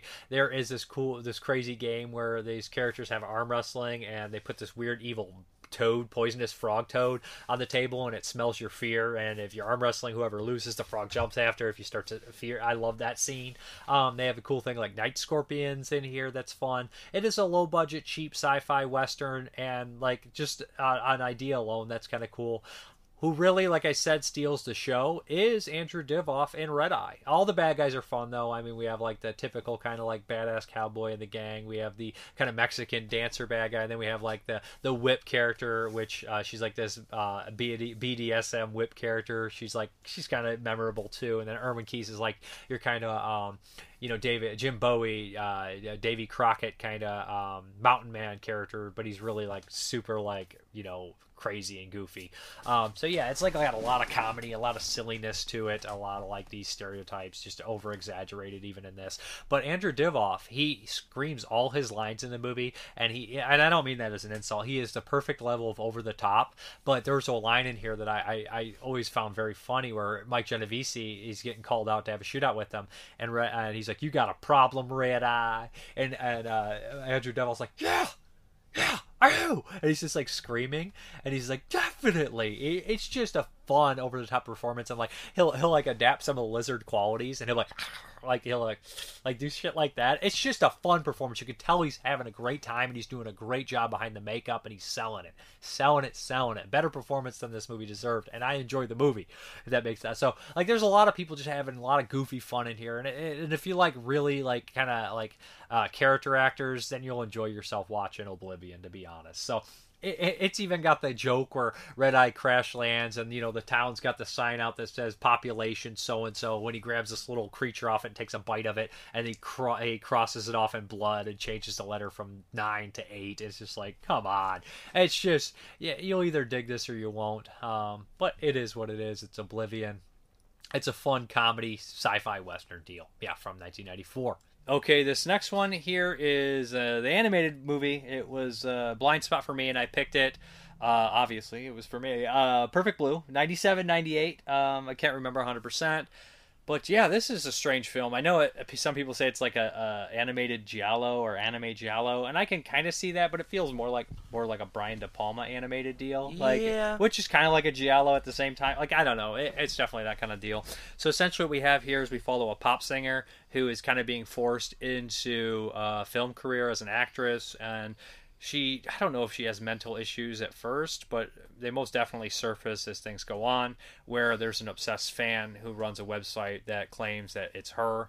And as it progresses, there's some murders that pop up, people that are trying to change her career or supposedly bad influences on her as she kind of fades away from like the innocence and goes into like the more adult kind of part of her life, I guess, or career, whatever you want to call it, and kind of seedy stuff that's really uncomfortable. And this person kind of obviously does not enjoy this and kind of makes their own alter ego of this person, and it affects the actress herself into thinking that there is an alter ego. And then we start having this weird kind of mind fuck of a movie of editing and splicing and changing and all this kind of weird stuff and psychological insanity, and it's pretty great. It's really a film about, I think, like identity, and like it's like a split. Your old self and your new self, and the old self, or like the path you could have taken versus the path that you ultimately took. There's a lot of things where, like, if she was still with her idol band, what would they be doing now? And she kind of like projects herself in like the group at times. Versus, this is her, the path that she ultimately taken, and like her idol self coming to her actress self and like, hey, you kind of messed up. The way that this movie is shot is you never know like what's real and what's fake. On one hand, you have like alternate timelines, you have just straight up illusion, and then you have like the idea that a lot of it's shot through like the lens of a film. Yeah, so you don't know necessarily. You have like 3 layers there, right? And then you have like hallucinations, probably by both, versions of her. I think like she'll be following the pop star. She'll be the film version of her, and she'll be following the pop star version, hopping away. She'll follow her, and she'll see her on stage, but then all of a sudden she'll snap to reality, or there'll be a weird transition where now she's on the film set in a rape scene, and then it's just fucked up, and then it'll cut to like the super fan watching at a distance, and it's insane. It's just super bizarre, but as you watch it, it makes complete sense. But when you go to explain it, like just the techniques and stuff, this would have to be one of those movies where you just like literally dissect it scene by scene and editing techniques just to show how ingenious that kind of stuff is. Just like the bright light will come to, and another like, and she'll wake up from a dream or a nightmare, but the twist that happens is pretty genius, and it's more than one twist I loved. And I just want to say this, and it's probably inappropriate, but it made me laugh when I thought about it. This is the Selena movie we deserved.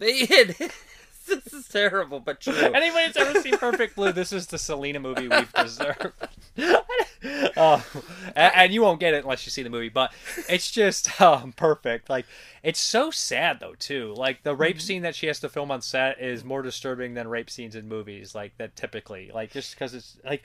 Because you see, like, her producer, her agent, and, like, her handler watching, and, like, they're just heartbroken by it. One's embarrassed, and one's just, and you see her just going through it, and it's like, after that, there's, like, a switch in her mentality and character completely. Well, like, that's when she starts to even crumble further and starts to read about the old version of her. Right.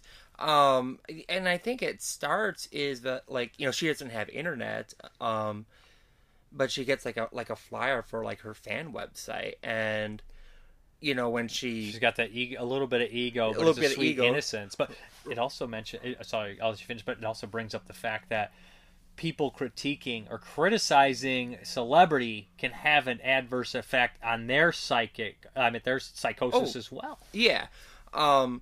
you know, but like her agent hooks up her internet, and it's like it's weird because like the website is like it's her diary, like, and it's like photos of her like in her room, like she's clearly being spied on somehow, but like nobody knows how this is happening. But but she doesn't. What is her name? I can't think of her name right now. Mikio? Mia? No, it starts with the M. Yeah, I-M-E-O. Yeah, I can't remember. But like, you know, she doesn't register it like this is creepy. You know what I mean? She does eventually, especially when it starts to stray from the truth, and like she was on the movie set, but now she's shopping, and there's a picture of her, like, and then she doesn't understand how this person's knowing it, and then she starts taking, like the false states that are in the diary, like she's like that didn't happen. Well, it must have if it's here. You know, like I said, it's like. It's very hard to tell what's real or not. But, you know, obviously when she leaves her Idol group, you know, the Idol band, like, rises in popularity as a duet. It's gotta be bad for your ego. Right, and then, you know, here she is, you know, kind of, like, struggling to become, like, a main actress. And she starts off just in bit roles, and then she, like, slowly goes into, like, adult film. She goes into adult film, and it you know, it's like she has like that rape scene, which is like one of the most graphic things without it being actually graphic I've seen in a while, and then, ending in like, you know, porn shoot more or less, and the like her former co-workers like talking about her. No, it is like a stunningly, like, it's a beautiful film. I love the way it's animated, and like the story is like super intense to follow, and it says a lot. Like I said, it says a lot about, you know, obsessive fandom, your psychological state doing this kind of stuff, and also there's a thing I believe in other countries that's more prevalent than the United States, where if your handlers, if you're a pop star or celebrity or sports icon, come to you and say, well, you're no longer, you know, doing this, you're doing this, and they say, okay. Right. Because, like, it's reminded of in Russia when they told Fedor, you're not going to fight Sambo anymore, you're fighting MMA. And he said that was the most depressing time of his life at that point. I mean, at that point. Because it was like you train your whole life for something, you get very good at it, and then it's all gone. And they also did something in Japan that I'm comparing it to is another Fedor story, is the professional wrestler Yugi Nagata, I believe, is the wrestler, and he was just a wrestler, right? Mm-hmm. They said, you're fighting in Pride, which is an actual mixed martial arts competition, and you're fighting Fedor. And he didn't say anything about it. He said, okay, and did it. Like, even obviously, you know, when you're just a professional wrestler, you're going to get the shit beat out of you, but that's what the people want, so that's what we're going to give them. Which kind of like had the opposite effect of Brock Lesnar, I feel, to a degree. Like, he actually did pretty well, I think. But they didn't. His handlers didn't do that, right? You know, but like the thing is, like with like idol culture in general, like in Japan and in South Korea, it's like it's very controlled by the agent. Like, they make you what they want you to be, what's going to sell. It's not based on like what you want to do so much. It's like, and I know that with pop stars, they don't have much control. Yeah, they don't have much control. You know, the average lifespan of an idol in Japan's like 2 or 3 years, and after that, they just put them down. Where do they go? They just retire in the grave. Stop. They just retire. No, I was lying. But. It was a joke. It was a joke. I mean, a lot of people don't have long shelf lives here either. Right, but you know, like when you think about if you had a catchphrase on a commercial, you got that like that like 4-week period where like, look what happened to fucking Jared. The colors, Duke. The colors. That dog got put down right after that commercial. He's gone. He bit someone. He bit the popsicle. I'm colorblind, kid. He bit the popsicle. You're not supposed to eat the cherries, Duke. It just has a seizure. It's grape flavored. That got really dark. So, anyways. And then when he's dying, he gives he gives the Cameron Mitchell from Toolbox Murders. He's like, because he ate the grape, and he says, they ask her what heaven looks like, and it says purple. He's like, it's purple. Finally. This is so obscure references. Right, like, nobody knows what we're talking. We're talking about a 90s popsicle commercial mixed with the Cameron Mitchell and Toolbox Murders. So anyways, but no, when you look at like idols in Japan, I don't know. Back when I was a kid, I used to follow all the idols. Like, look at, like, say something like Final Fantasy VII. So when they started releasing additional games in the Final Fantasy VII universe, there was one where they took, like, a Japanese pop idol. I can't remember if it was Hyde or Gact. One that was really big at the time, like, early 2000s, like 2005, 6. And they made him a main character in the game, right? Like the main villain. Well, then like he became obscure like after like a year or two. Like nobody talked about him. That does happen too. Like that'd be like if you were playing a video game and the Noid popped up. You're And like, the Noid what is popped the up. Noid? But think What about, is this? Right, but think of like those licensed games, like when you buy these compilations of things, like you don't ever see the licensed games because like those licenses run out. So in the case of like Final Fantasy VII, where they make this whole complex lore and backstory based around the likeness of a real person who is then no longer relevant, and at the same time Doesn't want you using their fucking face. Right, Like Mike do they- Tyson's Punch Out. Right? Do they own their own likenesses? Like what happens? Mike Tyson ain't gonna be in a game forever with Soda Popapinski. Right, He's got a rep to keep up. exactly. You know, or like you don't get the Cool Spot game on your, Nintendo Switch emulator. Like it's weird, but like when are they that's- gonna add the Noid to Super Smash Brothers? Right. They won't. Wasn't he on a Sega? But no, like that's like the weird thing with idols in Japan is they just kind of like cycle through them. I think they tend to be a bit more long lived in Korea. I think that, like with the bands, It's hard for American child actors to survive. Kurt Russell was a child actor. Ethan Hawke, they make it, but it's not easy. It's not. I think, Drew like- Barrymore, it's not easy. like 1 in 4 Disney kids like actually makes it to adulthood. Like think about some of the other child actors, how bad they had. Poor Corey I am Haim. making up these stats, by the way, just so everyone knows I'm not being serious. We're just taking a page out of the politician's book. Right, No, yeah. Like the only way to make your stat relevant is say put a word from only when you're trying to Right. make it sound better, or you just gotta put the word in front of it, only or a whopping or whatever the fuck you say. I don't know. The average human eats like 7 raccoons in one evening. Yes. Fact. But yeah, so Let's get back to the movie. So we're back to the movie, but it was relevant to the movie. I'm talking about idol culture, and this movie is about idol culture. We talked about and the goddamn dog who fucking didn't. It was colorblind. You just and put me popped up on in that commercial. tangent. I don't didn't know say how it anything happened. about that. You I know, only talked about Cameron just Mitchell. cut the whole clip out. Just start the movie No. over. Okay. Hey guys, this week we were reviewing Stop. Perfect Blue. The movie's amazing. Mm-hmm. It effective. I do think the movie should have ended about a minute and a half before it did. I agree. It's kind of like Baby Driver. I was like, I wish this would have ended. The movie where I thought it was going to end was Perfect. amazingly perfect. It gave me chills, and then there's like a 45-second coda, and it's like we didn't need that part. But movie's still a 5 out of 5 for me. Easily 5 out of 5. And they later said that I know that in the summer series, somebody Jerry Herring actually complained about Darren Aronofsky ripping this off, Black Swan ripping this off. Oh, you could, yeah. There's definitely like There's definitely heavy inspiration, but at the same time, I'm gonna throw Angel Guts. Red Flash is a similar plot, I think, to a certain extent. Like they're filming a rape scene, and then like it comes. I don't know. Like I feel like it is kind of a very similar thing. what the hell is Angel Guts Red Flash? There's some similarities. That's all I'm saying. If you ain't never seen Angel Guts Red Flash, This is a is it Sato? Hisayasu Sato? Oh, this guy. I don't know who this guy is. I Isn't only he in know your trash book? directors like Right. Sato. No, not Sato. Sato. Never mind. I know that guy makes all the rape Is movies. it Satoshi Kun? Satoshi. Do you want me to go grab the disc? You said he had a trilogy of I animated think it's movies. part of a right? trilogy. A loose trilogy? Didn't? Yeah. Like it's not like a connected trilogy. Isn't there a live action version of this? I think there is a live action version of That'd this. be an interesting watch, but I'm not going to pick it. for What next are you going to week. pick?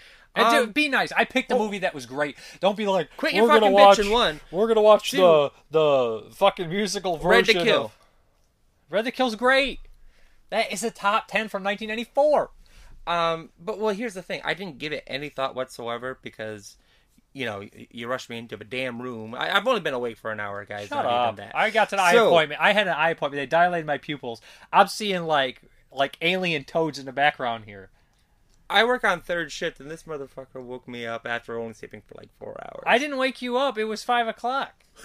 And he said, And Jared, it's 5 o'clock. Wake And the alien toad is you. Hurry up. What movie are we watching? Well, I didn't think about the movie I want to pick. So, like, should we do a Universal? What's the next Universal we have It's to watch? Hunchback or Phantom. Why are you acting like those are like the worst movies ever made? Because which one do we have to watch? Who cares? We can watch them. we're watching whatever the next Universal is. Sounds good. Yeah. But I thought we were gonna do your pick and then another Universal. Yeah, but I didn't think about what I wanted to watch. And if I say something off the top of my head, then we're going to end up watching Mamma Mia. So we're not watching anything but Mamma Mia. What do you got? I don't. Man, what you want to watch a sci-fi movie? What? Yeah, I want to watch a sci-fi movie. What's a good sci-fi movie? I want to watch an animated one, but the animated one I didn't buy yet, and I don't know how easily we can find it. I don't want to watch no new animated movie. It's sci-fi. No, this is a good one. It's about vampires or something. It'll be really fun, and the animation. When looks did it great. come out? Like 2017. No. It's good. I hate fucking wasting my time with new movies. It's not. It's an anime. You like anime? We now we just watched anime. Movie. Why do I gotta watch another one? I give you a great movie. You're giving me you're like, well, why don't we watch the Brady Bunch musical? I don't want to watch the Brady Bunch musical. It doesn't have the original Alice in it. Who gives a shit? I don't know if there's actually a Brady Bunch musical. I think the Brady Bunch movie has technically music in it, and it's actually kind of funny. I like it. There's a Brady Bunch movie for real? There's 2 Brady Bunch movies they made in the 90s. Oh, I've never seen it. Should we pick that? I haven't seen it in 20 years. I remember it being funny. I don't want to watch. I don't like the Brady Bunch. It's a kind of a makes fun of the original Brady Bunch. Well, what's an animated sci-fi film I can pick? I can't give you any animated sci-fi films. I don't know any off the top of my head. But what about A Clockwork Orange? You ain't never seen that. Yeah, but I don't want to watch Clockwork Orange. What about Macbeth? It's going to be nice. Roman Polanski. Isn't that like 4 hours long? I don't fucking know. I'm looking. No, we can't watch. What about the original War of the Worlds? The original? How long is the original War of the Probably Worlds? a normal length of a 1950s movie. Don't quit asking 20 questions. It's not going to kill you. Well, what are you looking at, you fool? I'm looking over to see the War of the Worlds. I don't know. I'm looking at the case like I can read the time off it from the spine. Just tell me the damn just movie. Because he got his eyes dilated, he thinks he's got like X-ray reverse vision. I'm looking at the Dr. X right now. I guarantee. Pick something. This is terrible. Well then, we'll just do the Why don't you just pick a Vincent Price movie? Why don't you just pick Theater of Blood? I think I've seen. Wait, what's Theater of Blood? It's the one where he kills all the critics, and it's really funny. Did I watch that one? I haven't. No, I'm watched thinking Madhouse. Madhouse is not as good as Theater of Blood. Let's watch Theater of Blood. There we Fuck go. it. We're going to watch Vincent Price Theater of Blood after much deliberation, like careful consideration. We're done. Yeah, see you next week. I know there's probably going to be some questions that I didn't get to because I posted the question of the week on my Facebook on Thursday, and I'm recording this Thursday evening, so yeah, 5:30 or so. So I know I probably missed some, but anyways, these are the comments and concerns from YouTube and Facebook. And essentially, what I asked you guys: what are your favorite kind of strange Japanese horror films or Japanese films in general? RB, out of the thousands of films you've watched, with many considered quite obscure, I'm shocked you've not seen Salem's Lot. I know, right? Great show as always, dude. Enjoy the upcoming con. Thank you. Red Room. I got the same Mad Dog Morgan set. Great movie, totally ridiculous and special features. Definitely watch the making of Doc. Dennis Hopper is the drunkest he has ever been on screen in this movie. LOL. Milo169. Those crazy Japanese movies sound like they're right up my alley. I recently picked up Cyclops on Blu-ray. Now I'm really excited to finally watch it. And I asked where he got it. And like I said, there was a Blu-ray. He said he got an Austrian release put out later this year. Darren A. He says, understandable about Bruce Willis in your upcoming Secret Top 10, so as long as nothing gets too personal and sensitive. Terrible news for sure for Bruce. I'm wondering about the fallout of Will Smith and all the upcoming issues he and his marriage will face in the upcoming months. This will be only the beginning, as damaged as he is right now. I hope he can recover. I don't want to get into that. Everybody and their brothers talked about it, and Mika Woodcock. Dave, have you reviewed Salvage from 2006? This is one crown jewel of hidden gems. It has a top 10 movie ending of all time. I'm super psyched for the 94 show. Oh, cool. And I can't remember which Salvaged I've watched. There's a couple. I don't think I've seen that Salvaged, though. I'll have to check that out. And somebody says, Stefan Meander. Cool, another Salvage fan. Never heard anyone talk about that one. So they obviously like that. So now we have some answers from Facebook. Mark Humphreys about weird Japanese, crazy, strange Japanese films you like. Mark Humphreys. House is definitely a weird one. Nick Weaver. Gore from Outer Space. Sean Bruckner. That one and Crazy Lips are wild. Don't hear that mentioned enough either. Jacob Davidson. Evil Dead Trap. Chris Sloan. Battle Royale. Ichi the Killer. Old Boy, which is Korean. Men Behind the Sun, which is Hong Kong. And Sukiyaki Western Django. Audition and Imprint. Jason Segel. Tokyo Gore Police. Jordan Bibby. Harukyo the Goblin and Battle Heater. James D. Cokes also loves Haruko. And he mentions, James D. Cokes also mentions Naked Blood. Hurry Up Massacre Video. I love Naked Blood. Men Behind the Sun. I've only seen 1, 2, and 4, but I like them all. Also, have some Mike here. Gozu. Again, the Men Behind the Sun movies are Hong Kong. Federico Ichi Sargili. Funky Forest. Executive Koala. Calamari Wrestler. Survive Style 5. R100, Big Man Japan. A lot of strange ones there. Jeremy Popoff, Meatball Machine. Chris Leopard, Gozu, Funky Forest, Taste of Tea, Houseu, Big Man Japan, Survive Style 5, and Guzu. Danny Foster, Visitor Q. Love Visitor Q. Jenny Murray, Vampire Clay. I don't know that one. Mutant Girl Squad, Robo Geisha, Tokyo Gore Police, Hell Driver, Meatball Machine, Koduku Meatball, Machine Girl, Vampire Girl vs. Frankenstein Girl, Zombie, Ass Toilet of the Dead, and Dead Sushi. Some wild sushi typhoon ones there. Megan Elaine, Tokyo Gore Police is my fave. Matthew Hudson, Battle Royale is my top 10 for sure. I don't know if that counts for being strange. However, for sheer insanity, the sequel Battle Royale 2 is to take the cake. It's not good, but it's worth watching if only for the WTF factor. It's like they tried to raise the stakes with the game, but at the same time, they don't give two shits if it actually makes sense. Yeah, I remember part 2 is just wild. Daniel Roebuck LaFleur, Tetsuo the Iron Man, Uzumaki, Gozu, Kuroneko, Perfect Blue. Corey Higdon, The Untold Story, Hong Kong. Shay Pop, Visitor Q, Ryan Vincent Logston, Ichi the Killer, Amy Fox Goodwin. Some of these films are Korean. Shinya Tsutokomato, Tetsuo, and Takashi Miike are Japanese. Bo Young-hoo is Korean. They are awesome. If you haven't checked out any films by Sion Sono, I highly recommend it. He is a tie with Miike for me. And man, I forgot to put Seymour, and she get a good response. And he says, I know she mentions that the Love Exposure is great, and it's 4.5 hours. She also, it looks like she mentions Battle Royale. Peter McCain, Tetsuo the Iron Man, Adrift in Tokyo, Junkhead, to name a few, and name a couple. Chris Mayo, Visitor Q, Mermaid and Manhole, Naked Blood. Sean Bruckner, Naked Blood is the absolute favorite. Gozu and Visitor Q for the Miike stuff. Q being stupidly crazy. Yeah, Visitor Q is awesome. Mermaid and Manhole, He Never Dies is another favorite. Easily the funniest in the Guinea Pig series. Laughed so hard when I first saw it. Why did I forget See More on here again? I did it 5 or 6 times, even though I went and searched it. I'm an idiot. Sorry about this, guys. I'm just not doing good today. Sean Bruckner also mentions, also can't remember if Battlefield Baseball and Versus are Japanese or not, but both of them are classics as well, in my opinion. Elliot Ross, Pig Chicken Suicide, which I've heard of, never seen, and Dakiyama Wonderland Whore, which I only know by its cover art. I don't think, has that ever had English subtitles? I doubt it. Dan Walker, Vampire Girl vs. Frankenstein Girl, Hard Revenge Millie, Hell Driver. Chris Truex, Tokyo Gore Police, it's so over the top, ridiculous, it's great. David Gibson, Kurosawa is a god, and most Japanese and a lot of American filmmakers owes a huge debt to him. If we are going more modern, Battle Royale is a top pick of mine regardless of country or genre. Lucas Tote, Iron Man. Sergio Calisis Maglianson, I can't say the last name very well. Organ and ID is fucking bonkers. Allison Mayer, Houseu, Seb Godin, Gozu, Biotherapy, Naked Blood, Mermaid in a Manhole. Obviously some of Tukazumato's stuff fits the bill. Some Sushi Typhoon stuff. Antonio Padilla, Metango, aka Attack of the Mushroom People, great movie. Jay Ranella, Entrails of a Virgin, Lee Bishop, Visitor Q, Kelly Cashin Kutram. I've only seen 3 Japanese horror films I've liked. Wow, I asked what they were. No response. Caravan Cooner, Houseu, Steve Friedel. All you need in your life is Sano. End of story. Stop listening to people with the love exposure BS. That's his weakest film. 3 hours of guys chasing skirts. You want brilliance? This is brilliance. And he posts pictures of course, Strange Circus and Suicide Club, Cold Fish, He Meets You, Guilty by Romance, and Anti-Porno. That's off memory. Tracy McFace, I mean, when it comes to big name weirdness, you can't ignore anything by Sion Sono. Suicide Club was mind-blowingly amazing to me at 15. That is a wild movie. And then she also posts a link to Rokuro, The Promise of the Witch. So that was a modern one that was pretty sane recently, and that one had some great scenes mixed in. Stephen McNulty, Uzumaki, Organ, and Executive Koala. Executive Koala is so insane. Brian Paulin, Strange. Try Battlefield Baseball. That is a bonkers movie. Jesse Lee, Attack Girl Swim Team vs. the Undead. Zombie Ass Toilet of the Dead. Rafer Shiria, which I believe is a Sato movie. Meatball Machine, Crazy Lips, and Psycho Gothic Lolita.